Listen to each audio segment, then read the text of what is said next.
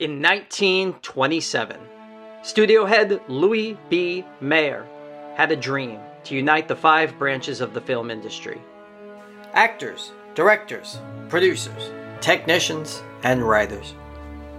His dream was to stop them all from unionizing so that he could continue to reap the rewards of their hard work and live the life he had become accustomed to. So he summoned 36 of the most prestigious names of the time to a banquet and explained his plans.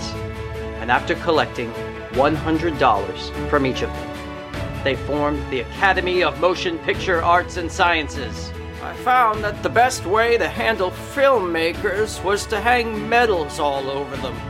If I got them cups and awards, they'd kill to produce what I wanted, old Louis B. said. And on April 3rd, 1930, at the Coconut Grove at the Ambassador Hotel, the second Academy Awards was held. And today, many, many years later, Moronic Logic is proud to present Golden Boy!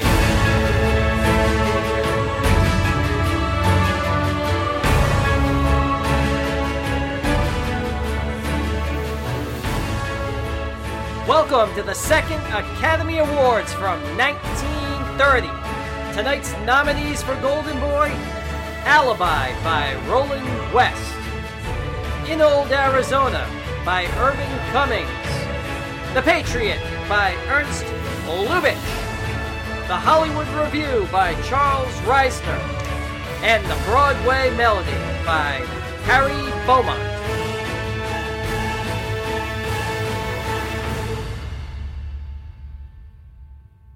Welcome to the second Academy Awards from 1930 and Golden Boy, Episode 2. Not to be confused with the third Academy Awards, which was also held in 1930. They were still trying to figure things out. I'm your host, Kenny. You might know me from Episode 1 of Golden Boy. It premiered a month ago. You might also know me from the Hitchcock Challenge podcast and Presenting Alfred Hitchcock, the YouTube show. Hit the like button, smash the subscribe button. And all of those things, they help us. That show, The Hitchcock Show, we do deep dives into Alfred Hitchcock movies in chronological order. We started with The Pleasure Garden in episode 1, and we're about 5 movies in right now. But they're very deep dives. We read books on this stuff. We're doing a lot of research. We're trying to put a ton of information into one episode. This show, not so much. This show is more about watching the movies and deciding, are they still any good? Do we like them? What should have won the Golden Boy that year? They weren't calling them Oscars yet at this point. That's notable. That comes later. So, and also this show, I choose one of my friends, one fan. We have one fan. We do have one dedicated fan to this show. They send me about 20 emails a day, and they are creepy. But we take what we can get on this show. So that is not the person who is co-hosting this time. Oh, I also want to thank our executive producer, Jessa Goldstein, who does many of the watching of these movies to let me know ahead of time if I'm going to like them or not. And then I watch them, and then I decide if I agree with her. I also like to thank Sam and Lance from the Hitchcock Show. They were some of the original idea men behind this show. By idea men, I mean we talked about it in a bar a bunch of times. And I would like to thank this week's guest, our second guest on Golden Boy. I might know him from, and actually I messed this up last time. Cyrus was really upset when I said I might know him. So I did write down how I know him. Let me look here. Our next guest I know from kindergarten. That's what I wrote down. We also co-wrote and co-directed a hit play in high school that was banned and canceled the day before. And we did the next year, and then it was a hit. And we've also had many, many other numerous misadventures, many too numerous to mention here for this podcast. He holds a PhD in American Studies, teaches courses in cinema, literature, and pop culture. I'd like to welcome Robert William Albanese III. I call him Rob. Penny, thanks for having me. Appreciate the intro. I am a reformed academic, and as a professor of mine once referred to himself, a competent dilettante, which means he could say a little bit about a lot of things, but not a lot about anything focused. And I was like, yeah, I'll put that on my LinkedIn. Sounds good. That'll get me jobs. I love it. I love it. Yeah. You also have a photographic memory. I think this is important because Yes. you're going to remember these movies for the rest of your life.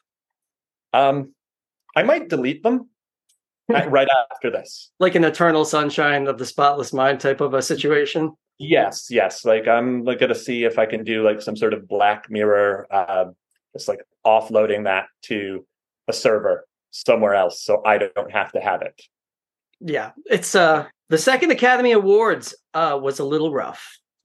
They were, as I said in the preamble, they were figuring things out a little bit. One thing, well, let me ask you this, Rob, since we did the same schooling together, what do you know about the year 1930? What was happening in the world when this Oscars was done?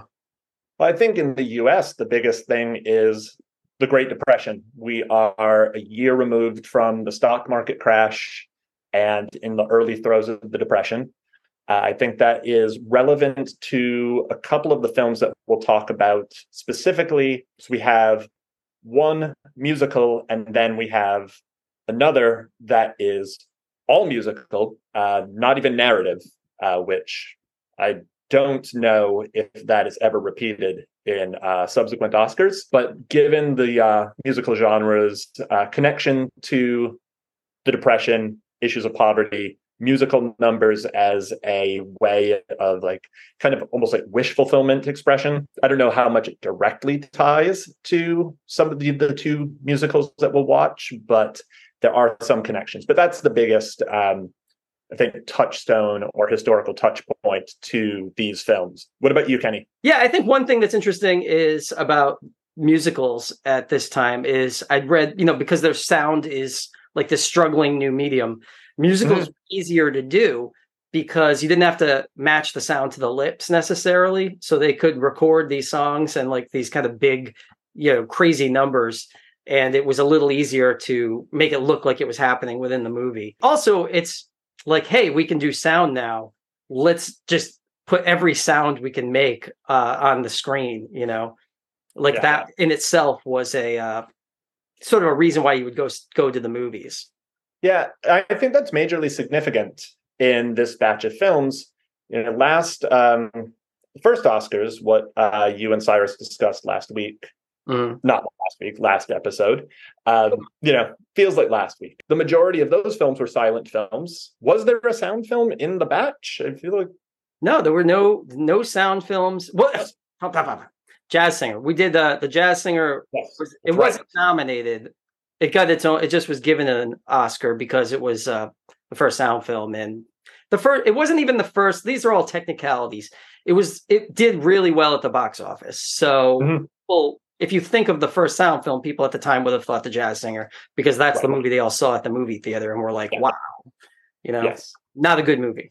If you want, no. But I think that some of the conversation that you and Cyrus had about the Jazz Singer is going to figure into at least into my thoughts about one of the films that we watched for this week. There's some ugly through lines that are coming through. I know what you're talking about. Maybe I'll save it for when we get there, but I know exactly what you're talking about. And I think one of the other major through lines, which is why we include Coquette into this episode, why there's going to be a discussion on that other movie, is sort of this idea of the fix at the Oscars, like that movies have been fixed or that there's and one thing I want to point out straight off the bat is that first Oscars, I'm positive that almost that entire show was fixed. Like those were you had 36 people. You had 6 judges in the room. They're all from each studio. And they're basically picking, okay, your movie's going to win this. Your movie's going to win this. And we know for sure that Louis B. Mayer came in and denied the crowd a win for Best Unique Artistic Picture and gave it to Sunrise. This Oscars, it's funny because the movie that wins is Broadway Melody, Louis B. Mayer's movie. He didn't win it, the last one. You feel like, oh, okay, well, now it's my turn to win. You start to see Mary Pickford winning Coquette isn't the only questionable win, I think, at this Oscars, as we talk about these movies. And I think the idea that this is like, everyone in the country came together and was like, the Broadway Melody was the best movie of the year, that's kind of something, put a squash on it. This was picked by the people who made these movies. Right. And I think one thing, I know we're going to bash movies that were made in 1930. And one of the things that don't want to present is some idea that, old movies bad. Mhm. Some of this is about this Oscars is the celebration of an immature medium of the sound film. And some of it is people throwing whatever they could against the wall and seeing what would stick. And some of it is just, limitations of the technology. But the technology at the time was impressive enough that it wasn't seen as limitation. It was seen as innovation. Two of the greatest silent films, most celebrated silent films ever made are right around this time as well. The Man with a Movie Camera by Ziga Vertov and Un Chien Andalou by Louis Buñuel.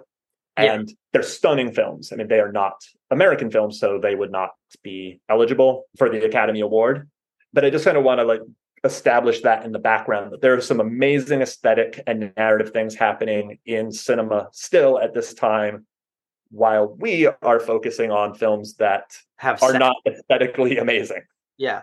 I want to let me back you up on that too, because I just watched Un Chien Andalou like a few days ago. Yeah, excellent, great, like something like out of a David Lynch. You could see David Lynch watching that and being like, this is some inspiration for him in making his movies now. And the other movie I watched like a week ago was The Passion of Joan of Arc. Holy crap! This movie, if it came out in America, probably could have been nominated for this Academy Awards. It's 1929. It could be an A24 masterpiece if it came out today. I just thought it was awesome. So, and The Crowd last week, my Letterboxd review for The Crowd is 5 stars. I thought that was actually a fantastic movie. Highly recommended. We're not going to get any spoiler alert, guys. Ladies, everybody listening, there's no 5-star movies this time. I don't, at least for me. There might be a 4. There are not any 5-star movies here for me as well. Okay. Yeah, it's a tough crowd. It's a tough batch. Tough batch. All right. But yeah, Rob, that was a good point about the depressions going on. So also I was thinking World War II was going on around this time. Do you know what were the years on that? Right. Begins in 1939, ends in 1945. The United States enters in at the beginning of 1942, right after the invasion of the bombing of Pearl Harbor. Things overseas in Europe are tense. Are tense and are about to change a lot. Yeah. So we're in the pre-war. Speaking of we're in the pre-code era. So a lot of these movies are pre-code that we're going to be talking about, which basically just means things like women who are like sleeping with multiple men, kind of that type of thing. Sleeping with people outside of wedlock. There's a ton of weird arcane rules that Hollywood came up with in like the 1932 to 1934. I think by 34 they were enforcing them a bit more. This Hollywood version of life sort of started to become the norm of like these romances and things that us people on the street were not actually experiencing. Right. And one thing is, that looking at it from through a 2023 lens, it's hard to even register what about these films would have been obscene or offensive. Like nothing about these seems offensive, but we do have one that was subject to a ban in at least one major metropolitan area. Oh, yes, this is true. All right, before we get into this movie, I do have one other question for you, and it's the question I ask of all my guests, and that is, have you seen the movie Babylon? I have not seen Babylon. I have seen the first hour of Babylon. It is one of the very few films that I have walked out of a theater on. I do want to watch it again in its entirety, but not in a theater, not all at once. I don't know. I just felt like my life was a little too short for 3 hours of Babylon in a dark room. Yeah, I gave it 2.5 stars on Letterboxd, but last episode I kept bringing it up, and this episode I'm going to be bringing it up a few times just because we're in that actual era from that movie. Sure. Yeah, I wanted to. A lot of people walked out of that movie in the theater I was in that first hour, which was like just aggressively antagonistic towards the audience. It starts with an elephant like pooping on a guy, and that's me putting it as basic as possible. And that might be the only interesting thing that happens in the first hour. Yeah, it's a lot of the camera swinging around. You're watching a lot of debauchery. Every like scandalous thing from this time period seems to be happening at this one party. Everything that was ever in the news, I think Fatty Arbuckle kills a prostitute and pees on her. Like everything he's ever done happened in that first scene. Allegedly done. I think he was found innocent. Anyways, let's talk movies. Yes, let's do it. Share screen. The Patriot, which is directed by Ernst Lubitsch, as you see in the poster. Lubitsch, unlike the majority of the filmmakers that we'll see here, is a celebrated figure in the history of cinema, and his career spans well from the silent era to the sound era. I think he's most well-known and revered for sound films and doing particularly comedies of manners, for which the phrase, the Lubitsch touch, and I hope I'm not butchering the pronunciation of his last name, that phrase was coined as a way of describing a film with style and elegance and a certain cutting way of looking at the affluent classes. This film, from the 3-minute trailer that people can watch, does not seem to have the Lubitsch touch or an interest in it. And yes, this film is lost to history with the exception of a trailer that you can see on YouTube and 1/3 of the film that you can see if you want to go to the University of California, Los Angeles's film archives, and I'm sure jump through several hoops to actually be able to watch the print. And so Kenny, you and I have talked about this a lot. Yeah. What we're going to be dealing with here is 4 films that, again, spoilers, none of us liked. Neither of us liked the films that we can talk about in their entirety. They have challenges. They all have challenges, yes. Are they challenged enough that we would rather give the Golden Boy to a film that we not only haven't seen, but cannot see, because the 3 minutes of footage that we have readily available is better composed and has the imprimatur of a well-known, well-regarded filmmaker. Yeah, this is going to be I don't know if it's a Rubicon or what. We definitely have to cross some moral ground here in our choices. I'm interested in what yours is at the end. Just for the folks at home, if me and my co-host don't agree on the Golden Boy, they both get the Golden Boy. So both movies will get the Golden Boy. We don't have to agree. And I feel like This is one of the toughest ones where us agreeing is going, like, as you said, we're either picking a movie that's sort of the best of the worst, or we're just like, I cannot support these 4. I'm going to pick a lost movie. And right. Are we going to pick Schrodinger's cat, basically? Yeah, it's a movie that's here, but not here. It's nominated for Best Picture, so we have the ability to pick it, but we can't see it. I would like to, following up on what you just said, and something I talked about with Cyrus last time was like, what makes for a Best Picture? Like when you are thinking about Best Pictures, and you're like, well, what are some of the movies I really like? One of the things I landed on, and I'll let you give me your point of view in a sec, is a lot of times it comes down to like directors. It's directors, it's auteurs. I love the Stanley Kubricks of the world. I love the Wes Andersons of the world, and I go into their movies. Every one of their movies might not be my favorite, but they're all good. One thing I would say about The Patriot, and from all of these movies and doing a little research in these directors, is Ernst Lubitsch probably can be considered an auteur director. A lot of other directors respect him. I haven't seen any of his other movies to compare, but he's been nominated multiple times for Academy Awards. He's going to be at future Academy Awards, some of his movies. Mm-hmm. So whereas some of these other fellas that we're going to be talking about were either, peaked with the movie we're going to be talking about or not. For me, that's another moral quandary in picking this movie. Ernst Lubitsch might be the type of director I like. I don't know. I haven't seen the movie, but... So I know. What about you, Rob? Best Picture. What springs to mind when you're thinking Best Pictures? I mean, for me, I'm going to look at artistic vision as sort of a cohesive artistic vision. I have my own biases. I skew dark. I'm certainly more likely to support. I'm trying to remember. Get Out was the same year as Green Book. I believe it was. I know that you will cut in some fact checking at this point. Golden Boy fact checkers, assemble! Get Out by Jordan Peele was nominated in 2018 for Best Picture, but lost to The Shape of Water by Guillermo del Toro. Green Book by Peter Farrelly won Best Picture in 2019 in an upset, beating out the likes of Spike Lee's BlacKkKlansman and Roma by Alfonso Cuarón. So close enough. Back to you, Rob. But I'm more likely to support Get Out than Green Book. I was much more excited for Parasite and Moonlight to win, because I do, those films had really incisive commentaries and beautifully developed characters, and their directors had a clear, admirable vision. Yeah, Triangle of Sadness was a movie you really liked, right? That was another kind Yeah, I loved Triangle of Sadness. And I think that I was on board with Everything Everywhere All at Once, which is an entirely wholly original film. And I think that's a huge point as well. Something that's original, something that we haven't seen before. The Patriot, based on what I've read of the plot, which let me just give for the people at home, so they don't have to go to Wikipedia.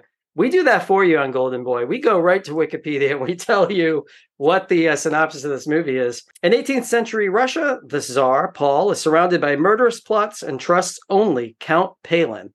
Count Palin, we should mention, was nominated for Best Actor for this movie. Another ding for the Patriot. Mm-hmm. Palin wishes to protect his friend, the Mad King, but because of the horror of the king's acts, he feels that he must remove him from the throne. These Wikipedia things can go on, so we're just going to skip a little down here. Countess Osterman apparently is Palin's mistress, and she lures the Tsar into a bedroom where she tells him of this plot to overthrow him. Countess Osterman was played by Florence Vidor, who is King Vidor's ex-wife. That might be an interesting fact to people. I should also point out that Emil Jannings as Tsar Paul I kind of feels like, who's that Werner Herzog actor from Aguirre? Klaus Kinski. Yeah, I feel like he's like in the Klaus Kinski. Like, this guy is in real life not a good guy. Like, he became a Nazi later on. He made movies with Nazi Germany. A lot of it because he had a thick German accent, so Hollywood kind of casts him out when the sound era starts. This guy feels like a guy who dominates a room. Like, he walks in, you don't get in his sight lines, This is going to come up again as we talk about sound cinema, silent cinema, acting styles, particularly with Coquette. Oh, yeah. All right, let me get on to that. I'll just finish on the movie. Basically, Palin turns on his buddy. Palin turns on the Tsar. And then Palin gets turned on, and as he's dying on the floor, he says, "I have been a bad friend and lover, but I've been a patriot." I don't know, man. The hairs on my arms are just standing up reading that Wikipedia article. I think, I do wish we could actually talk about this movie and like that we had seen it. We can, for better, but mostly for worse, project our own ideas onto this film based on the 3 minutes that I was able to see, understanding that we're still working within a mature medium, that there's an actual regard for shot composition, light and shadow, some things that, though another film will have in common, but some of the chiaroscuro lighting that you see in German Expressionism is in here. And it's very easy to take what I like about silent cinema and also the visual aesthetics that have carried over all the way from there into contemporary cinema, into noir, just extrapolate that this would be a better film than the others. And you had mentioned the Lubitsch touch earlier, and like in reading on that a little bit, like there's a lot of people who defined it a little differently. It's something a lot of directors and people talked about, but it generally meant something like he would elevate material, and he was known for doing comedy in serious movies, which is something else I love. So that's, again, another ding for this movie. I also think it's worth mentioning that this was a silent movie, that The Patriot was the last actual silent movie nominated for Best Picture. They added some sound and effects like at the last minute, like when they were pushing this in the theaters and they were like, hey, we got to do something quick. But as I mentioned, like what's his name? Jannings had a thick act. They couldn't even use his voice for the movie. It's also basically worth noting Hans Crayley, who wrote the movie, won the Academy Award for this movie. Art direction, Hans Dreyer. He was nominated for this movie. He was nominated 22 times in his career. He won 3 Oscars. So you get a serious art director on this. Lewis Stone, we said, was nominated for Best Actor. Rob, I hate besmirching people that are long gone, but I read a great story about Lewis Stone from The Patriot that it's not a great story. It's a sad story. But he died chasing kids. He was 74. and some kids were throwing rocks at his garage and trampling on his garden, and he chased them down the street and had a heart attack. And it was not in Babylon. Did that happen in Babylon? I'm kidding. I remember. I didn't see it. I just know it's where. And by the way, they did that exact scene in Babylon. No, they didn't. They didn't do that. As you were going through the nominations for this film, I wanted to mention that one of the distinctions that the 1930 Academy Awards has is that it is the only Academy Awards where not a single film won more than one award. That's actually super good point. I didn't even bring that up at the beginning. This is the only Academy Award where the nominees weren't even told ahead of time.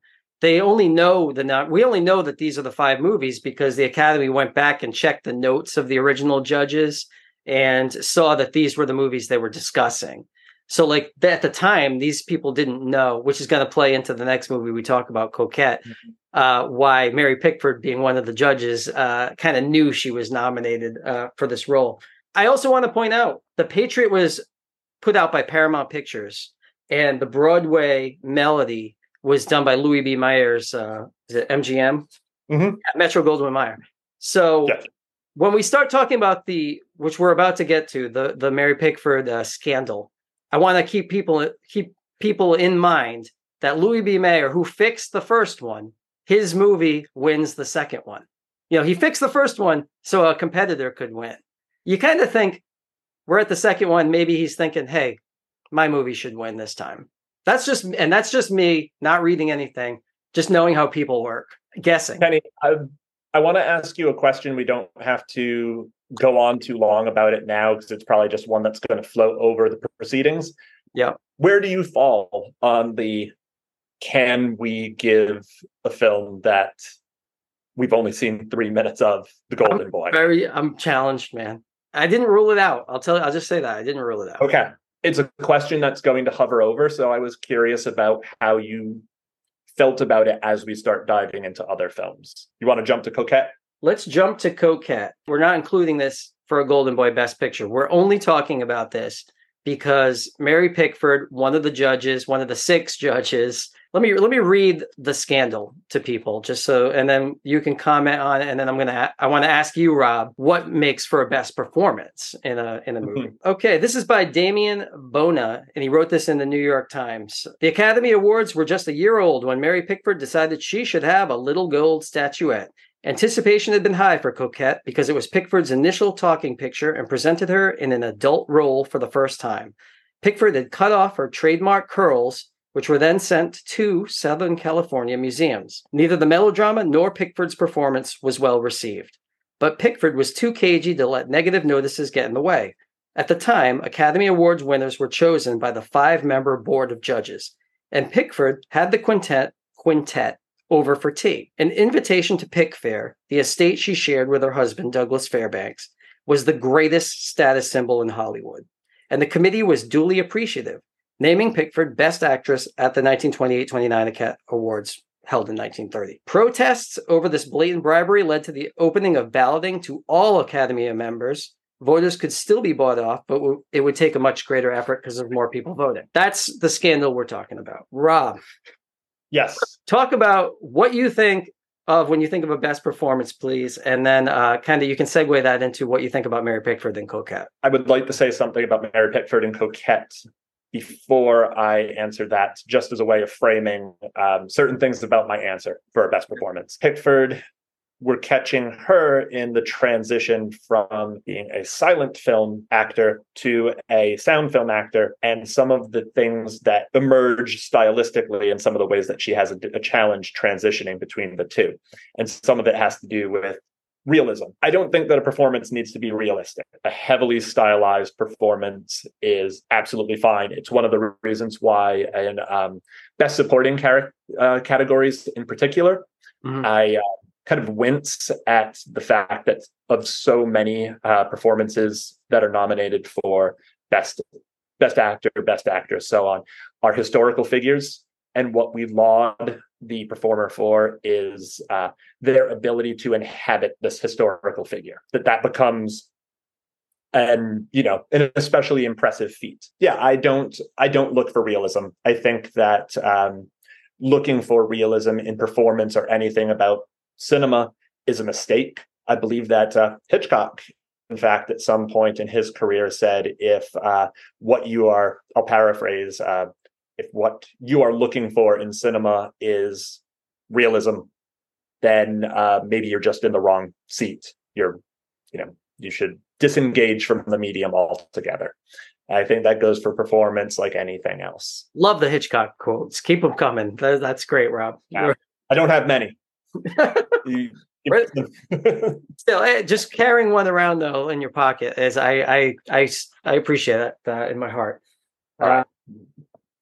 Yes, it's important to think of Mary Pickford too. Is just before you kind of dissect her performance here, that this was the first major movie star of Hollywood. Mary Pickford was known throughout the world. She was the first. I read she was the first millionaire, so like female millionaire in the country at the time. It was unbelievable. Okay. She took control of her finances. She took control of, like, she had a head for money and for getting the perfect deal. I watched her in one of her early movies, Sparrows, and where she was like 32 playing a 16-year-old. And every time she's on screen, she's compelling, like a silent movie. Mm-hmm. And I totally get why audiences loved her. And why D.W. Griffith, one of the absolute most celebrated, if somewhat complicatedly celebrated silent film directors, the auteur behind some of the most important films made in the silent era, why Mary Pickford was his go-to. His DiCaprio or Scorsese, DiCaprio or De Niro for Scorsese. That's a perfect comparison. I mean, yeah, just they are kind of wedded at the hip. She's pivotal to his success and vice versa. Yeah. So Coquette, what did you think of her performance then? So we got Mary Pickford in the sound era. What do you think of a sound era, not playing a child, Mary Pickford? The first thing that I wrote down was YOLO, her bringing what seemed like the tools of the trade of the silent era, the silent performance, the animation of her physical self, having to convey emotion and character and drive a narrative through body language, facial expressiveness, how what works and is important for silent film performance comes off as just so overinflated and melodramatic, histrionic. She just seems awful. She seems like a really, really bad actor. I felt like this movie was so bad too that, like, in some senses, I felt like she was trying to make something out of nothing. Like, she was way overacting for scenes that didn't really call for it, but she was like, I want to show my range. But like, the movie was like, yeah, that's not that kind of a movie though. Like, I couldn't stand it. I think I wrote down in my review of Coquette that it was like Reefer Madness, but for women basically having multiple boyfriends. It was like, don't have more than one suitor, or your father might murder one of them and then he'll murder himself in jail and it'll all be your fault. It's my takeaway from Coquette. Yes. And one of the things that we should note, and I watched it on YouTube. I'm guessing that you probably did the same. And yeah, either YouTube or the Internet Archive. Those are the go-to for these movies. It is garbled sound on top of terrible performing in service of a bad story. All right. Well, we're not going to belabor the Coquette anymore since it's not one. But I echo your sentiments that I think we are dealing with a superstar actress who was struggling in a new medium and struggling, probably trying to get a different type of performance that she was seeing being done elsewhere. And this was just not the movie for it. And it kind of just spectacularly flopped. Right. And her film credits going forward are few and far between. I mean, it seems fair to say that the advent of sound film, it functionally ended Mary Pickford's career as a working actor. Well, let's transfer this to the Broadway Melody. And the reason I want to talk about that one next with you is because Bessie Love, the actress in this movie, was also nominated for Best Actress. So while we talk about this movie, we can kind of at least because there were four other actresses, I think 4 or 5 nominated, and we didn't see those movies, but we did see this one, so we can at least compare Bessie Love to Mary Pickford as we discuss this movie. Let me read my Wikipedia for you folks at home, and then I'll kick it to you, Rob. The Broadway Melody, also known as the Broadway Melody of 1929, and this is because apparently they just kept making Broadway melodies. They did like this one in 36. I think there's one in 40. This happens with musicals at that time. They just keep doing them. It's a pre-code musical film. Oh, it was one of the first early musicals to feature a Technicolor sequence, and that's something this movie didn't have. It's lost, but when we talk Hollywood Review, there's Technicolor in that. So if you're an audience member going to see this movie and that movie, not only are you getting sound, you're getting color. So that's almost another double win. And again, we need to remember that sound and color doesn't mean it's a good movie. Just like with The Jazz Singer, sound didn't mean a good movie. So here's the plot.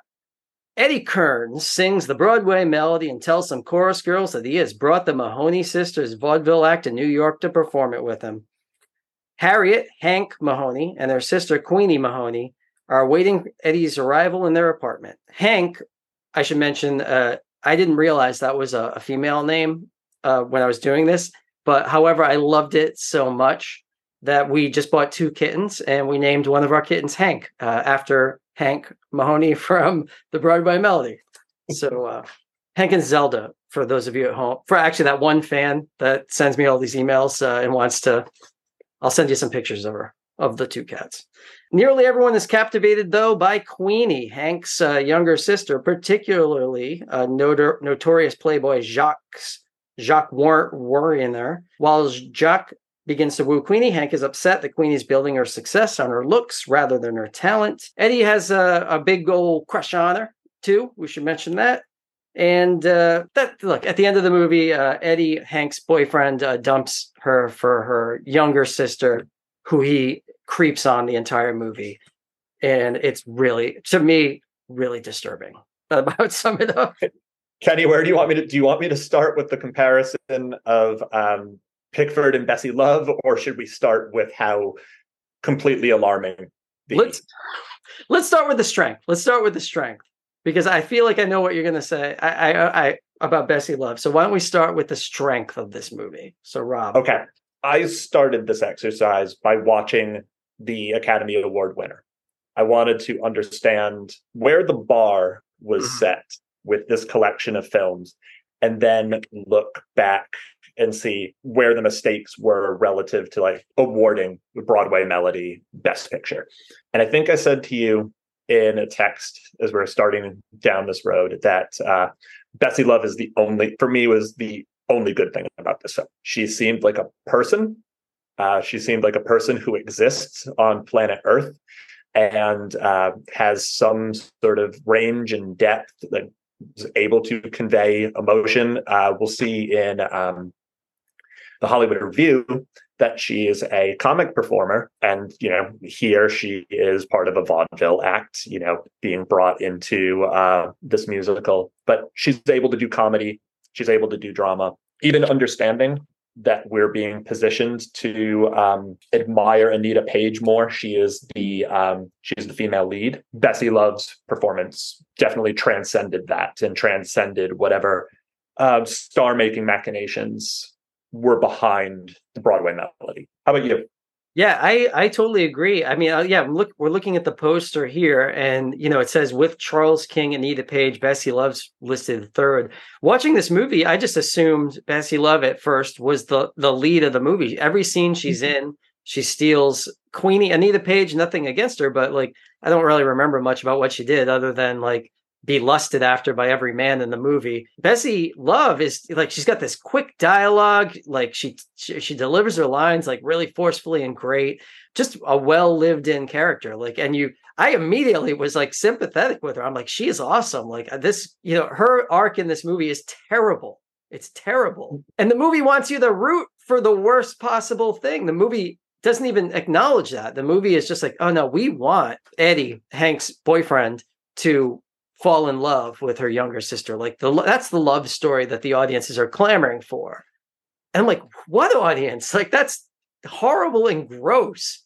I really wonder what if there was sort of like the IMDb Rotten Tomatoes user reviews of this film at that moment in time, how many might actually say, hey, are we rooting for this man to fall in love with his fiance's sister and have that be a positive outcome? It was really gross. It was really gross seeing that. And to even know it from the very beginning, I was struck when Eddie sees Queenie for the first time after however many years. There is a shot that's sort of like a classic silent film shot, or like star-making close-up of Queenie, soft lens. She's framed by soft light. It reminded me of, this is going into some like film theory 101 stuff, but Laura Mulvey, who wrote the essay Visual Pleasure and Narrative Cinema, talks about the male gaze, this idea that is now like completely circulated through culture. The idea of, when you were watching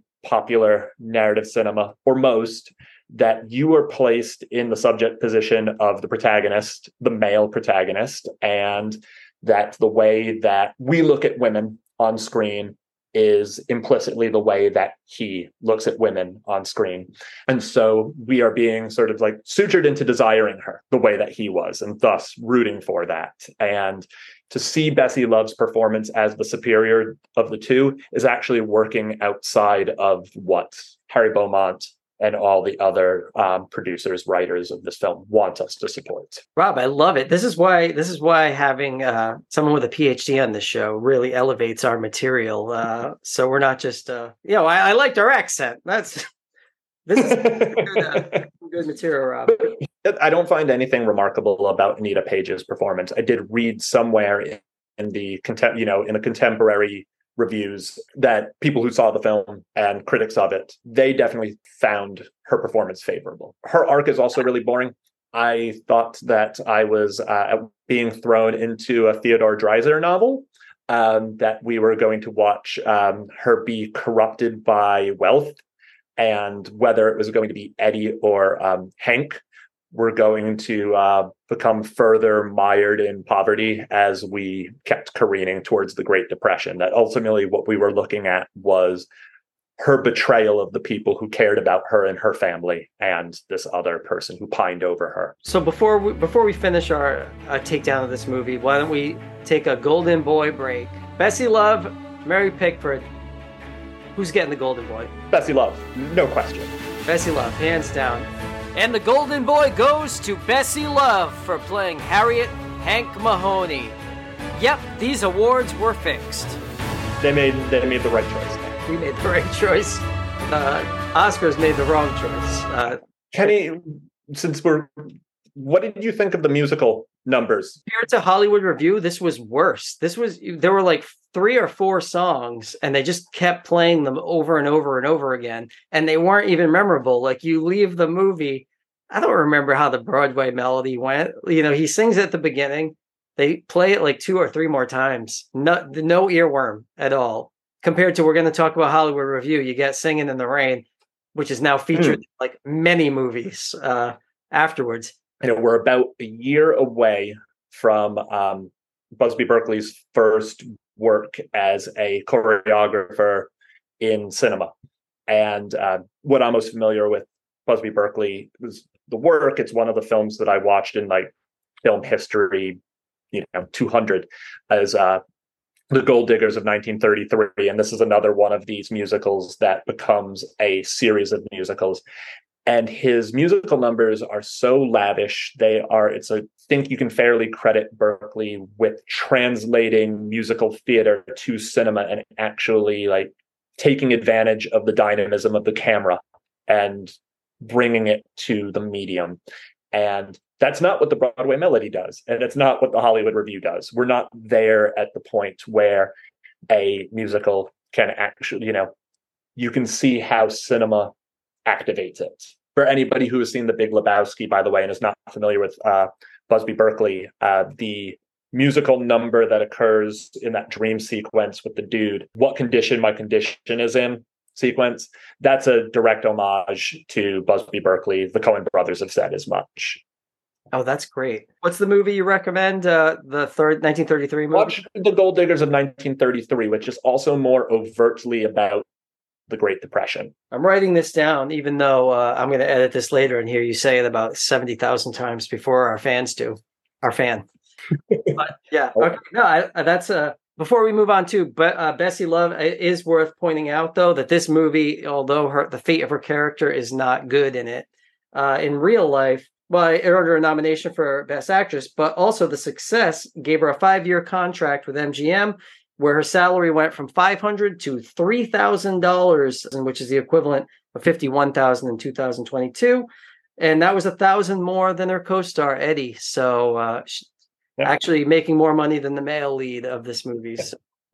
Well, and she continues working for a much longer period of time than her contemporaries here. She was in D.W. Griffith's Intolerance, but she's in The Hunger, the film that Tony Scott directed about vampires that features David Bowie. I think that is her last film in 1983. Oh wow, what a career! Right, she was a bit player in it, but she is, she remains a working actor. A rare, good story. A lot of these actors we get, they fall on their lawn chasing kids.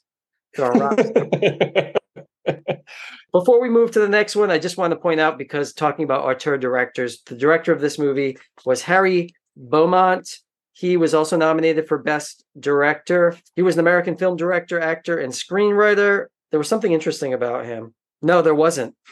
The Broadway Melody was the pinnacle of his career. He continued directing mainly at MGM into the 1940s, but none of his subsequent films rose above the B level, whatever that means. When we think of an auteur director, if you're the type of person who thinks that Harry Beaumont is, then this is his best movie. So this is what we got to work with Harry Beaumont. So again, just something to think about. Well, and this is also where we are, the specter of the Patriot hanging over the other films. What we know about Ernst Lubitsch and his career and the success and the influence. Something to think about. Just Hollywood Review from 1929. What's interesting about this movie is I saw this before Broadway Melody, so I'm very confused when they're talking about the Broadway Melody in it. When they're like, "Oh, now we got Bessie Love singing their song from the Broadway Melody." I'm like, the other movie that's also nominated. When in Oscar history has a movie talked about one of the competitor movies, like in Everything Everywhere All at Once, if they were just suddenly in Top Gun Maverick in one of their realities? What a weird crossover. Hollywood Review was a pre-code musical comedy film released by MGM, studio's second feature-length musical and one of their earliest sound films. It has 3 segments in Technicolor. Unlike MGM's imposing feature films, which always boasted strong story values, the Hollywood Review of 1929 was a plotless parade of variety acts. Billed as an all-star musical extravaganza, the film includes performances by once and future stars, including Joan Crawford singing and dancing on stage. Other segments feature Lionel Barrymore, Buster Keaton, Bessie Love, and Anita Page. Highlights of the film are a comedy, we'll decide on this, comedy routine starring Stan Laurel and Oliver Hardy as this is one of their earliest, if not their first, sound appearance. Laurel and Hardy, as Cyrus mentioned in the last episode, he prefers them to Charlie Chaplin. I got some questions on that one. I'm not sure I agree with him. One of these musical performances that of note is the debut of Singing in the Rain, performed by Cliff Edwards as Ukulele Ike, and later performed at the end of the film by the entire cast. The latter all-star color sequence was a last-minute addition to the film, shot late at night on June 10th, just 10 days before the premiere at Grauman's Chinese Theater. Only 3 MGM stars were not in the review. So basically, they got everyone on the lot, and they were like, we're doing this. Rob, what do you think? What are the odds you're going to choose this as Best Picture? Don't spoil, but give us some gambling odds. Are we talking... really, really long odds. Okay. There's incredibly long odds. Take those odds at this Oscars.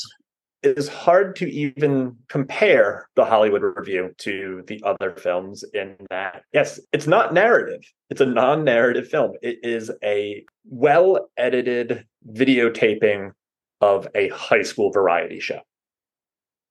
I wrote that down. High school talent show. Because the camera work is basically, it's almost, it's just like they just put it on a tripod and we're like, here we go. And there's something interesting about that, just as far as like the advent of sound cinema. But Kenny, did you watch this in one sitting? Because I don't know if there was a rule that we're supposed to watch these in one sitting, but I did not watch this in one sitting. No, you can watch it in any manner as long as you watch it. Well, I watched it in several sittings. I don't blame you on that. I did watch it in one sitting, and it was a painful sitting. There's a lot in this to break down, and we could be here all night talking about it. What's a standout? What was a good segment? What was something you liked, or something you feel is worth talking about? Joan Crawford's performance is interesting as a curiosity. She does have a star power that you can understand would propel a very successful career. Joan Crawford does not seem at this point like the person who would star in Mildred Pierce, but she's got a magnetism about her. I thought that the Romeo and Juliet bit, the color piece of it was kind of interesting. Thought that the singing, maybe it's just because Singing in the Rain is a great song. I liked that okay. But beyond that, and just sort of thinking of this film as a celebration of the technology more than anything else, I can't recommend anything. I'm interested to hear your Laurel and Hardy and Buster Keaton thoughts that you had queued up a little bit earlier. All I'm going to say on Buster Keaton is it's an embarrassment for him to have been in this movie. I watched the Steamboat movie recently. Yes. I thought that movie was fantastic, and he's really great in it. And I haven't seen a ton of Buster Keaton movies, but I really do appreciate him as an actor. And this is it was an embarrassment. Like, he does this improvised dance that is just not funny. It's really bad. It was bad. Laurel and Hardy, I feel like they're doing their shtick, and it just, for me, was not funny. So here are the things I liked in the Hollywood Review. 2 things. I liked Singing in the Rain. I think, like you said, is just like a classic. Like, it's amazing that these people heard this song for the first time. And for me, the first time I think I saw it in a movie was probably in A Clockwork Orange, because I didn't watch Singing in the Rain until much later, that movie. Yes. So I'm coming from a spot where, at the time watching Clockwork Orange, I'm like, oh, I love this movie. And I love Singing in the Rain in that movie, the use of it. So like, I'm already partial to that song. That's a song that, that gets in your head, and I'm fine with it being in my head. What's interesting about the second performance of Singing in the Rain in this movie is in the movie Babylon, they totally redo that scene where you see all of the Brad Pitt and all of the actors, Margot Robbie, they all have to wear those same raincoats and perform this ridiculous scene. And it's funny reading that was thrown together at the last minute, because I feel like the reality is probably exactly the way it is in Babylon, where they were like, we need you guys all at the set. We're doing a thing today. And they're all like, I don't want to be in it. And they're like, here's your raincoat. And you're like, what are we singing? And, and Buster Keaton's there. And they're like, oh, Lon Chaney was one of the guys who wasn't there. And I just think it's funny that he's probably just like, yeah, no, I will not be doing that. The Lon Chaney bit is marginally funny, where they're like all dressed as like monsters, and they're singing about how Lon Chaney what was it isn't real. It's like Lon Chaney isn't real. Oh yeah, he appears and he's real. It's like, oh no, Lon Chaney isn't an actual person. He's not here to scare you, but he's creeping over Jack Benny, probably hilarious at the time, but I just think everything he's doing now is like offensive. Like, the main joke in the show is like, oh, he slept with every woman. And like, whenever they mention it to him, like, oh, didn't we meet in this town? Like, I got to get out of here. Like, that's the joke, that you slept with these women and then ditched them. Yeah, I think he does it with Bessie Love. He does it with like everybody. I want to talk about real quick my favorite part of this. Again, people's mileage may vary, and I'll play a little bit of this for you, Rob, while we do this. The Adagio dance with the Natova Company. This dance I thought was fantastic, and it was like, there's some of the moves that she does in it are just absolutely like sitting in my seat, like they're going to kill her, like with some of the maneuvers.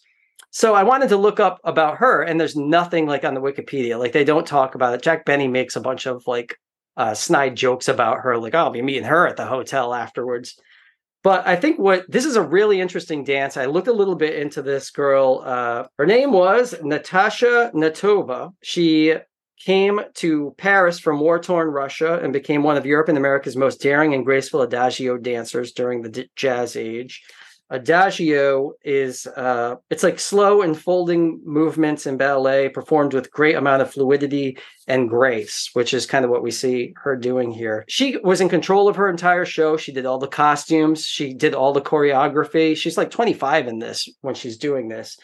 And she was brought to New York, Greenwich Village, did a really popular show. It went to Chicago, and she ended up taking it to California, which theoretically, what I read from one of her fan pages, theoretically, they just saw her show and were like, hey, let's just throw this in the Hollywood Review at the last minute, you know? And it's funny because it's actually someone with talent at the talent show. And I just felt like, you know, people are going to talk about Laurel and Hardy and all this other stuff that's like not that great. But like this girl who's like forgotten to history and just got thrown into a movie that was nominated for an Oscar did some like amazing acrobatic dancing that like I just thought was stunning. She was a fiery, fought with a lot of people, had a lot of accidents on the stage, as you can imagine, doing those type of maneuvers. I think she was knocked unconscious once where they dropped her straight on her face. So, I mean, there's real danger in that. And I really appreciate it. And I just wanted to highlight it while we're doing it, because afterwards I'm like, I have to look this girl up. And then, you know, when you start looking them up and you're like, I can't find anything on Wikipedia, you start to be like more mad and like, I'm going to find more about this person. Right. Great. To me, that was the standout part. Take out Jack Benny's crappy commentary over it. I had one of the weirdest, I think this is going to be strange, a bit that jumped out to me as remarkable was, in fact, the intermission where we are just watching the orchestra play in, you know, medium long shots. Camera does not move. It is just, okay, here's some interstitial music.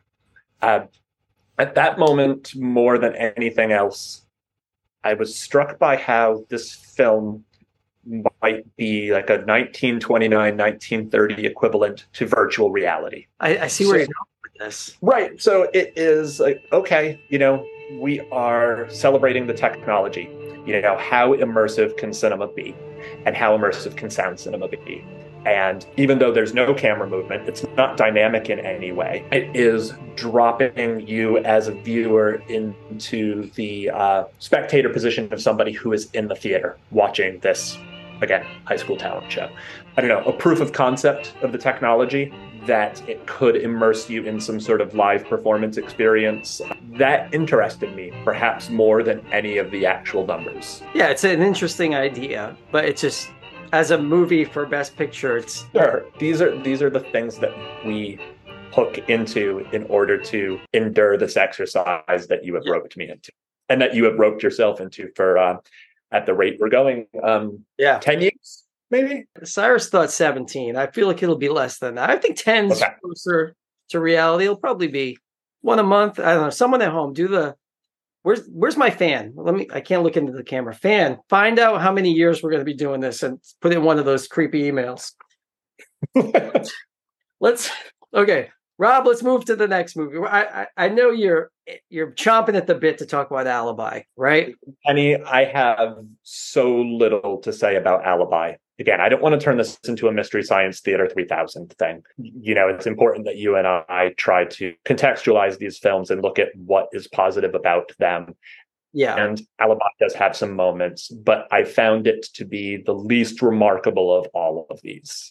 Oh, wow. Less remarkable than Hollywood Review of 1929? Yes. Not necessarily worse than the Hollywood Review. There's just nothing going on. You know, what were some of your... Let me give you a couple finer point thoughts about Alibi. All right, I got a few. 1929, in the last Oscars, me and Cyrus had to watch a movie called The Racket, which was it's interesting that 2 Academy Awards in a row they're putting these pre-code kind of crime gangster movies. This movie, Alibi, I think was better. I'll say this first, was better than The Racket. I didn't like The Racket one bit. Alibi, and that's not to say that I think the Alibi is fantastic. It's just better than The Racket, which is not saying much. Alibi, just for you folks at home, courtesy of our friends at Wikipedia.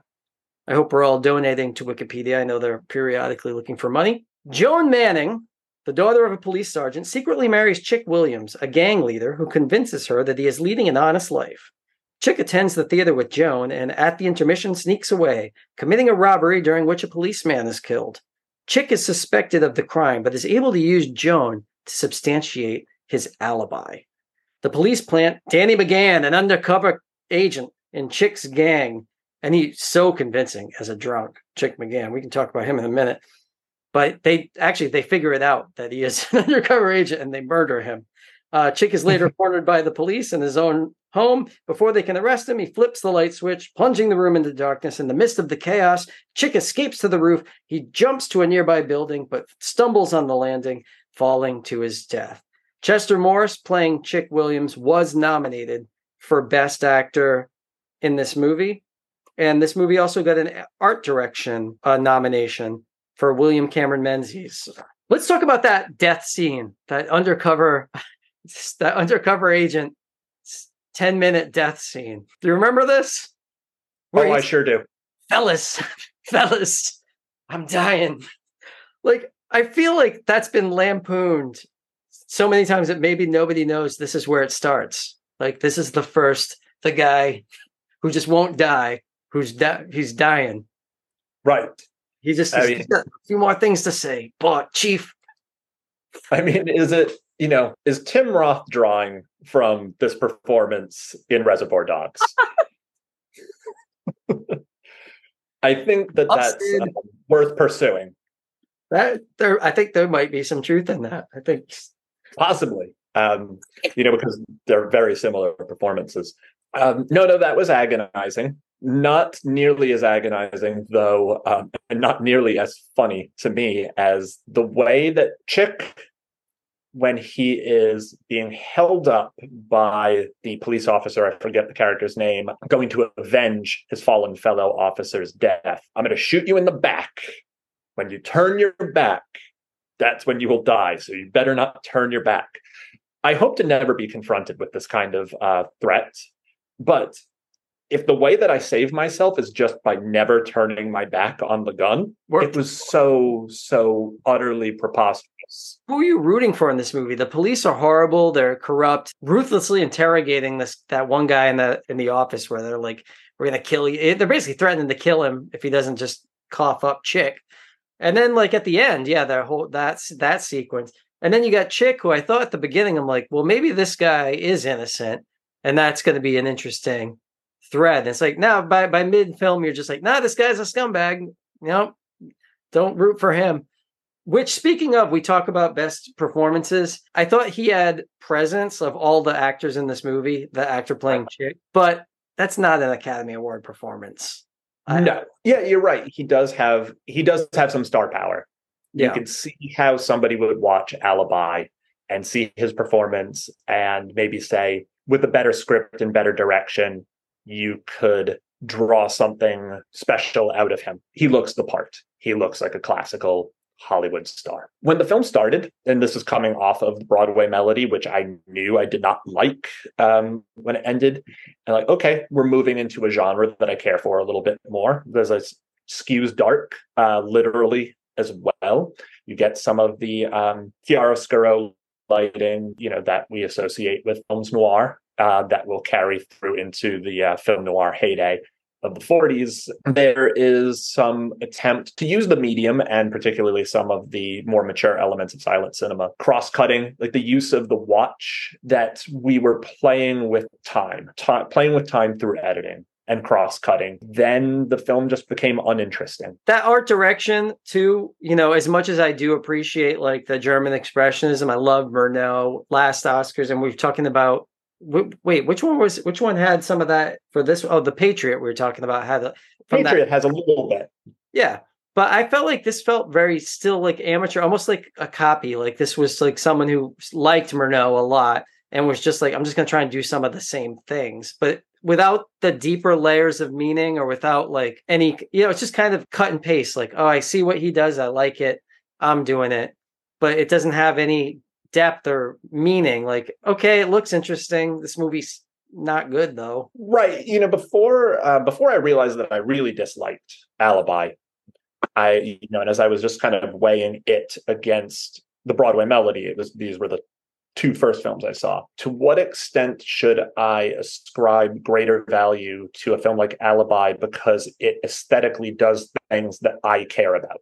Mm-hmm. I care about the setting of mood through mise-en-scène and cinematography, and that's not something that the Broadway Melody cares about. Is it fine for me to take my own personal taste and, sensibilities that I've acquired and bits of cinema history that have survived into 2023 in interesting ways and say, because of that, Alibi is a better film than the Broadway Melody? I batted that question around a little bit at first, and then I stopped batting that question around.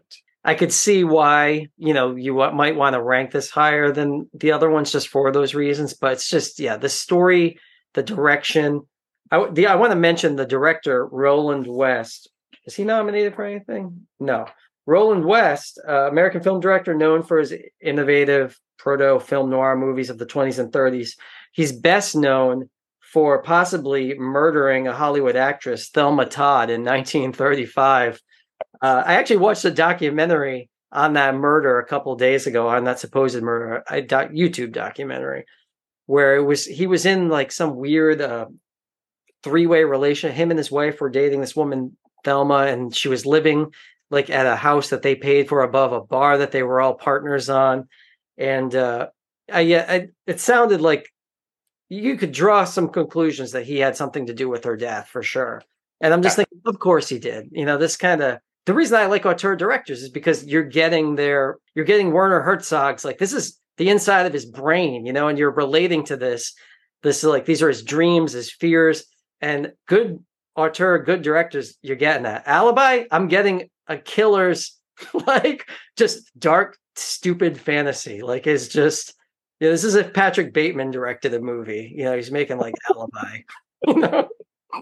Queued it up a little bit earlier that the city of Chicago was also not a fan of Alibi, in that it banned Alibi for criminality, immorality, and depravity. I imagine that somewhere the specter of Al Capone hovered over the city of Chicago's decision to ban Alibi. Oh, for sure. I think The Racket was actually banned by the city of Chicago. I think if you're doing a gangster movie, Chicago was just like, nope, nothing to do with us. Like, look somewhere else. We're not showing that movie in our city. Alibi's a better movie than The Racket. Alibi is not a good movie.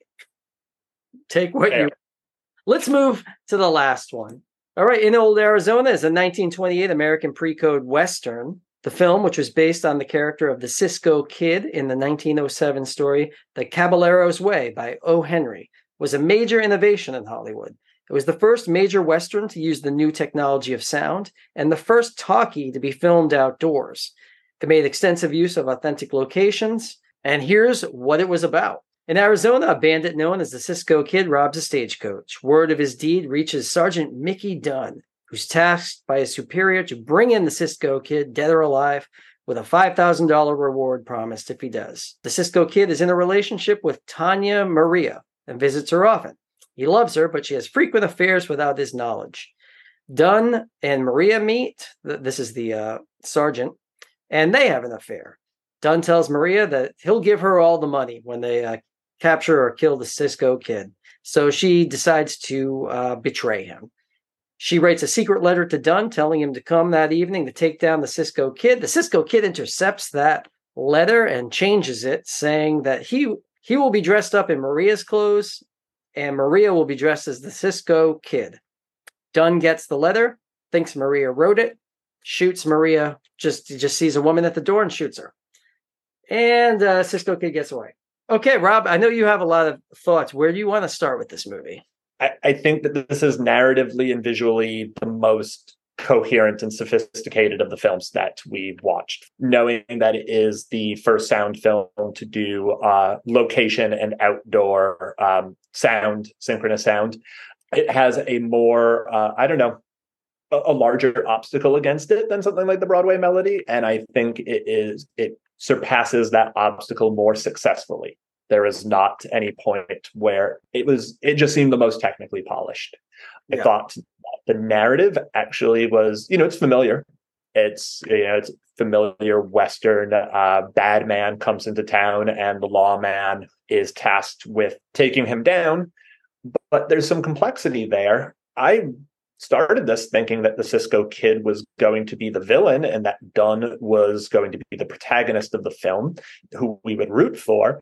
And it happens fairly subtly, where you realize actually he's the more morally corrupt and selfish and just kind of icky figure. And the Cisco Kid is, and it's portrayed by Warner Baxter, who ends up winning Best Actor. What did you think about it in terms of plot and construction? No, I agree with you. I think we're based on like what I'm guessing is a successful story. O. Henry is a well-known author, and the Cisco Kid's a character. So you're kind of starting with actual good material. This has been tried and tested. I don't know how close this hedges to the story it's based on. I don't know if they took a lot established IP. Yeah, it's established IP. Yeah, so okay, we're off on good footing. It was well directed compared to, like, I have criticisms of the Hollywood Review, being a tripod on a camera. I have criticisms of Alibi feeling like this passionless, just trying to look interesting recording. I thought Broadway Melody was kind of like, you don't walk away from that thinking, you actually think they failed some of the musical performances in it. Whereas I feel this movie feels, like you said, it's like a kind of complete, like this is a strong movie. And I also would say Warner Baxter, who won Best Actor, did a ton more than the actor in Alibi. Warner Baxter had like a charisma as a Cisco Kid, and like he's funny and charming. Funny and charming. Exactly. I think that this starts to lead us into the all right, so he's doing an accent, first of all. And it's an accent that I've read kind of started this whole people talking this way in playing, I guess, Mexican characters or Latino Mexican characters. Tanya Maria, I had a little bit more, like, I felt like a little bit more uneasy with her performance than probably Warner Baxter's. I agree. Yeah, she's cartoonish and in such overly sexualized and promiscuous, and there seems to be an anti-ethnic component to that. Yeah, I felt like it was cartoonish. I felt like she was over the top, and when the accent felt not authentic to me. It felt like, it felt like someone with a script just really going ham, going to town with it. It teetered on a white actress doing an impression of Rosie Perez in White Man Can't Jump. Again, I don't know this history. Like we talked about with the jazz singer, obviously blackface is terrible. I did not like the movie because of it. I found it offensive watching it, and I never want to see it again. This movie, it has some cultural appropriation, and we have cultural invention, maybe. I don't know. Are they, like, is this thing that Werner Baxter's doing as Cisco Kid, is this like, did he learn this somewhere? Is he like being coached? I'm wondering, or did he just like kind of, or is it a simulacrum? Is this an idea of like the Mexican bandit that never actually existed? Is it a caricature? Is it a caricature without historical, legitimate historical reference points? I don't know either. Well, I didn't feel necessarily offended. I felt like a little uneasy about it, like watching it. Like, I don't know what I should be thinking about this. Right. I think where this differs from the jazz singer is blackface is actually narratively significant in the jazz singer. The wearing of blackface is important, and in some ways important in a very positive way. It is like an important means for him to unlock doors for himself within the jazz milieu. And that's really gross. Mm-hmm. This is also really gross. It is a really gross practice that Hollywood has been embarking in one way or another since its inception, and continues to. Not necessarily white actors wearing brownface, but white actors being cast in non-white roles. John Turturro, Italian actor, plays, The Big Lebowski is not my favorite film, but I'm going to reference it for the second time, but plays the Jesus, who is absolutely a Latino character. We have this in other films as well. Plenty of other films that, the casting of white performers in non-white roles. And there have been, proper rebellions against that within the industry and among fans. This is all very slippery slope, trying to compare the two and say one is worse than the other. But I agree with you that I wasn't offended in the same way as I was with The Jazz Singer. Yeah, I think you're right. I think, though, this leads that slope to there's a lot of probably bad movies that were absolutely offensive that came out of this movie, where they were parroting what was done here. And, sure, because I know in the future, having watched a lot of Westerns from my dad having them on television when I was a kid, that you're going to see a lot of white actors wearing yellow face or dressed as, just offensive, clearly offensive Native Americans. Yes, right. And that lineage kind of feels like right around here is where we're starting that up now, and it's going to lead to some bad stuff. And, even the Mickey Dunn guy kind of felt like a proto John Wayne kind of type of character. Well, and Raoul Walsh is credited with discovering John Wayne. Oh, wow. I didn't read that. Yeah. Yep. Looking up the directors of these films, kind of as you did, to see who actually had a remarkable career. And I think ultimately we were stress testing the idea of, did anybody have a remarkable career besides Ernst Lubitsch? Yeah. And Raoul Walsh comes closest. Discovers John Wayne. He ends up directing, and I don't have the list of films in front of me, but he directs James Cagney. He directs Humphrey Bogart at some point in his career. Clark Gable. He is, actually has a career that endures, not in the same way as Lubitsch, but. Well, here's actually what's funny on this movie. Interesting tidbit is this movie has two listed directors, because as Raoul Walsh and Irving Cummings, who ended up being nominated for Best Director for this movie, because Raoul Walsh was set to direct and star in this movie. According to this Wikipedia article, he had to abandon the project when a jackrabbit jumped through the windshield of a vehicle he was driving, right, resulting in him losing an eye. He never acted again, but continued his successful career as a film director. So he ended up not even getting to finish direct. He probably did some preliminary work when the accident happened. And then this guy, Irving Cummings, who finished the movie, or, again, who knows the percentages, he went on to direct. He was best known for his musicals, many of which featured Betty Grable or Shirley Temple, which is kind of interesting because that's totally not this movie. Well, let me go back. Let me backtrack for a second while you're looking that up to Werner Baxter. American film actor from the 1910s to the 40s. He frequently played womanizing, charismatic Latin bandit types in Westerns and played the Cisco Kid or a similar character throughout the 1930s, but did have a range of other roles throughout his career. And I've seen pictures of him not in the makeup, and he is just a white dude, to put it bluntly. We don't know the genesis of this, how he comes up with this.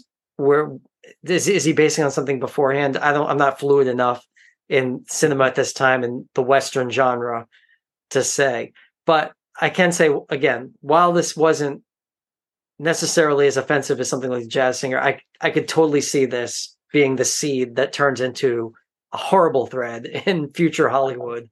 I don't know. To me, it's just evidence. It is evidence of a far more pervasive problem within Hollywood, pervasive and persistent. I've wrestled with that a lot. How far I would take what I'm sure anybody who is listening to this still, at least you're one fan, can obviously tell that I feel far more favorable about this film than any of the others that we saw the entire thing. But It has this one thing.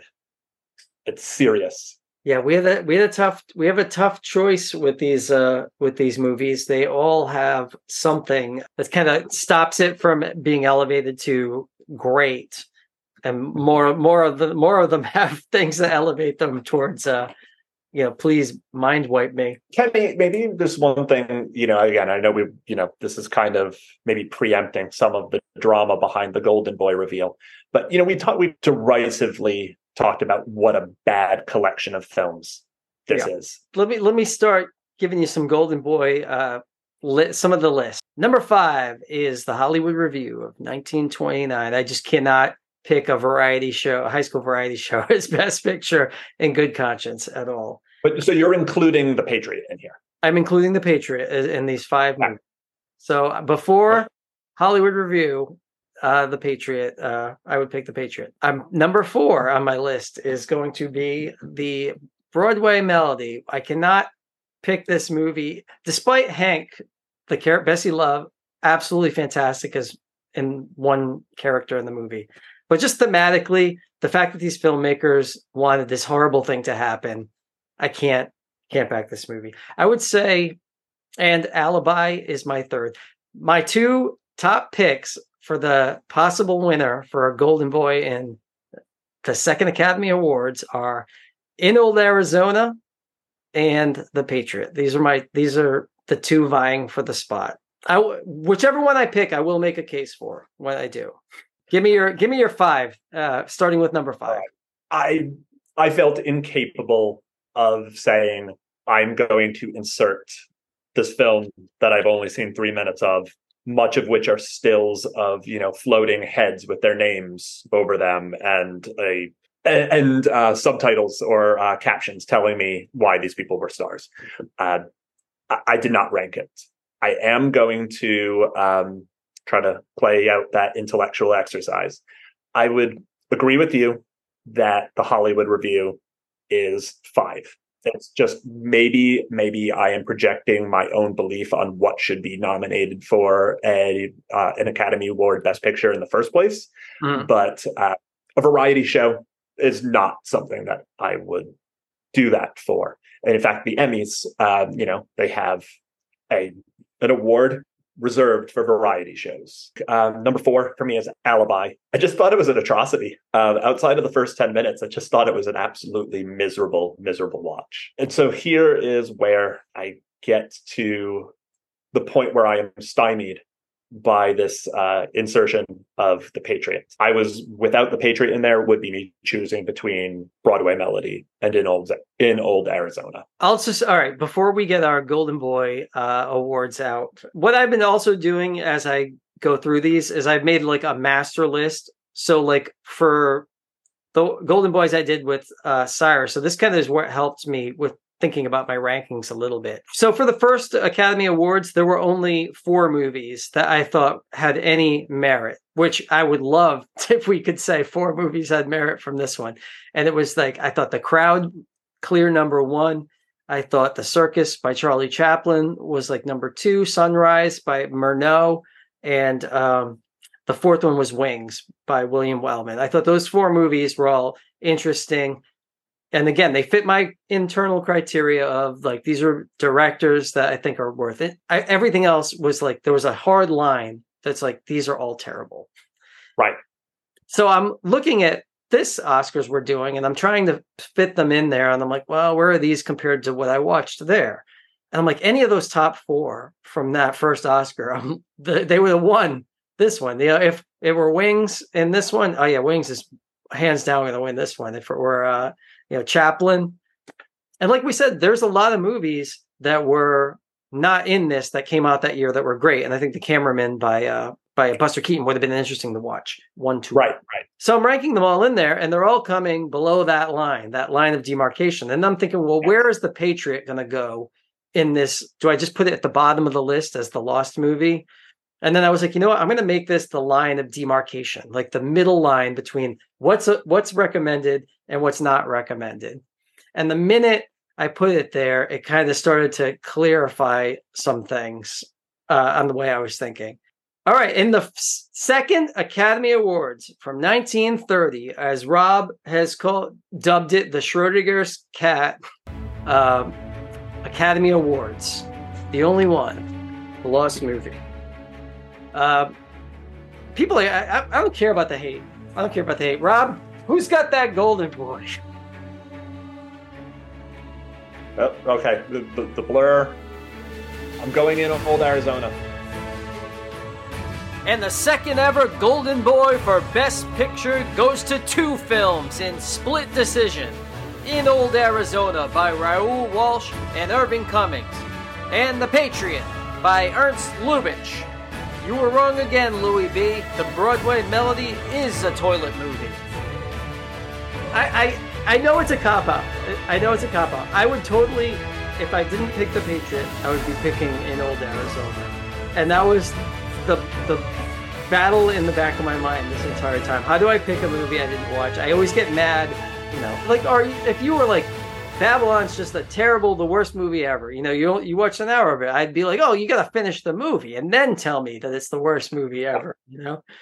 Yeah, sure. Now I've seen 3 minutes of The Patriot, and it wasn't in order. It was cut up in a trailer of the movie. But none of the other movies were like in that. Even In Old Arizona wasn't in that. Like I'm going to recommend this movie to people. Like we're not going to hang out at a restaurant. And I'm going to make Rob watch The Crowd and In Old Arizona, like back to back. It's a dynamite double feature. I would say, which I feel like you probably would say, is In Old Arizona was the best of the worst. I'm going off of, we got Ernst Lubitsch, a guy who's going to show up at other Academy Awards. He's a famous enough director that other directors appreciate him. He is spoken about as having the Lubitsch touch. He has kind of like this Alfred Hitchcock kind of appeal about him. The clips that we did see seemed like the art direction had this kind of, this kind of German expressionism, a lot of heavy shadows. I feel like, and we talked about this beforehand, it was being silent. The silent movies almost were at the peak of their form at this point. Like they're making a lot of challenging, excellent movies. They've mastered what they're capable of, sound through the monkey wrench. And so I want to say that if they found The Patriot, I would watch it and I would probably enjoy it. Would it rank in the top 4? I don't know. That's my rationale. Right. I'm halfway there with you. Really am. And there's like an element of Lifetime Achievement Award to it as well.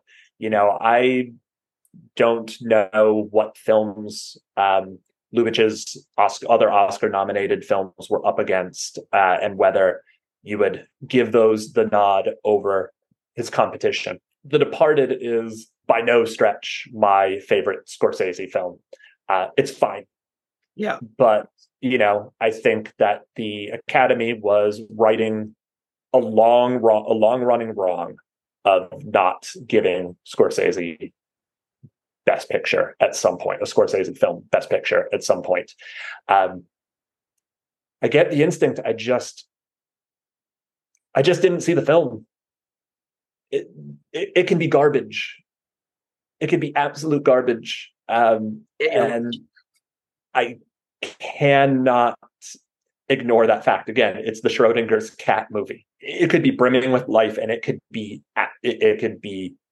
dead on the inside.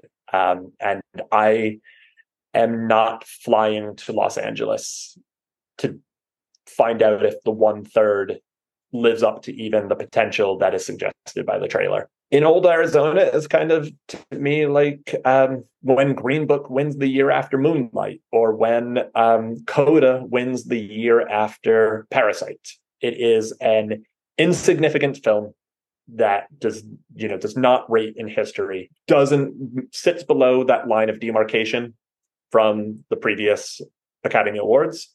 Yeah, but it is better than the rest, and there's actual there's some actual polish to it, and a story that I cared to follow at all. I'm glad we went this way, Rob, because I feel like, well, first of all, if we both picked The Patriot, I think they'd be burning the show down in the ground and be like, oh, you're both picking a movie that doesn't exist. Like, I feel like the pitchforks are going to come out about that.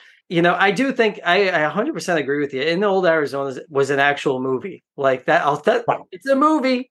Those other ones were not movies to me. The other thing that weighed me towards The Patriot was the feeling that Louis B. Mayer put his thumb on the Broadway Melody and probably was like, yeah, that silent movie's not going to win. We're in the sound era. It's a second Academy Awards. Right. Politically, a silent film shouldn't be winning Best Picture. Again, I'm rationalizing this way too much because I have to. But no, I mean, I think that to your point of this being a positive outcome in our our disagreement, it does. Perhaps it is a philosophical quandary that will hover over future Golden Boy installments of, we're having this is a real challenge to define value. What we find historically valuable or what we find aesthetically valuable, and how we project our own understandings of, where Lubitsch goes in his career. And, our understanding of silent film being sophisticated at the same time that sound film was not at this specific historical moment. I think that the challenge here or the challenge in our disagreement here will, it sets some interesting precedents for how we will evaluate, especially these older movies going forward. It's in a Schrodinger's cat way. I agree with your pick, but I also don't agree with your pick. And I agree with my pick, but I also don't agree with my pick, because at the back of my mind, I'm like, Kenny, you coward, you picked the Lost movie. What a cop out. Right. And, conversely, I picked a film that I understood to be bad, or mediocre. But what if they find The Patriot and it's just full of blackface? Like that whole movie that's not in the trailer is just this. And then I'm like, I picked that best film. That's on me because I picked the Lost movie. Okay. When we get some sponsors, we can all take a field trip to the UCLA Film Archives and see if we can suss out a little bit more. Yeah, that's a good idea. Holler, Venmo me. Guys, Venmo us if you want me and Rob to do a road trip to see one or two reels of I think 12 reels of The Patriot. Rob, this was awesome. I'm glad that you were available to do this. Thank you for having me. This was fun. This was good. I think it is. I think that you and I probably, outside of, I'm sure there are going to be some other awful Academy Award years that have 10 films. Yeah. But we did some yeoman's work this time around.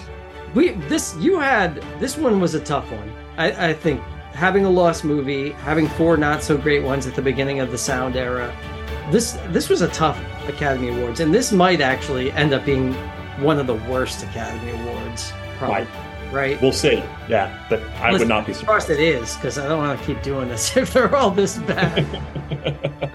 Rob, this is awesome. We're definitely going to have Rob back on here's expertise. I'm excited to see where Golden Boy goes from here, and to be a part of it. I appreciate it.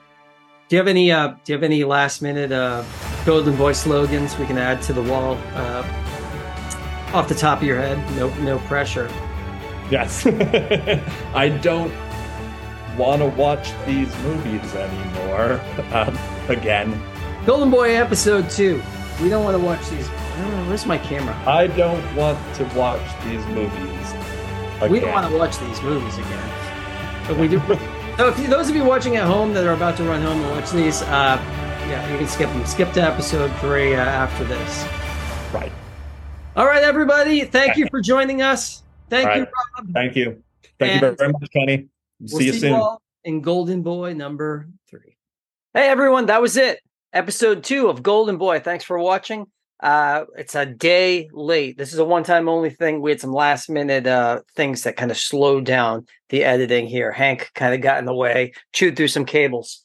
Next episode 3 of Golden Boy, we will be reviewing 5 different movies. So I wanted to kind of give you guys a heads up so you could do a little bit of homework and be ready for August 1st when we do that. So here are the movies we're going to be watching next episode. Disraeli by Alfred E. Green. The Love Parade by Ernst Lubitsch. The Big House by George Hill. The Divorcee by Robert Z. Leonard. All Quiet on the Western Front by Louis Milestone. Very interesting that we get to finally see an Ernst Lubitsch movie next week, and I can find out if I made a horrible, horrible mistake. All right, I'll see you all then, August 1, with a new special guest. Thanks for watching Golden Boy. Dear Mr. and Miss Everyone, Kenny and Rob has had the 2nd Academy Awards erased from their memory. Please never mention their relationship to early 1930s nominees again. Thank you. Lacuna Inc., 210 East Grand Street, New York, 10019.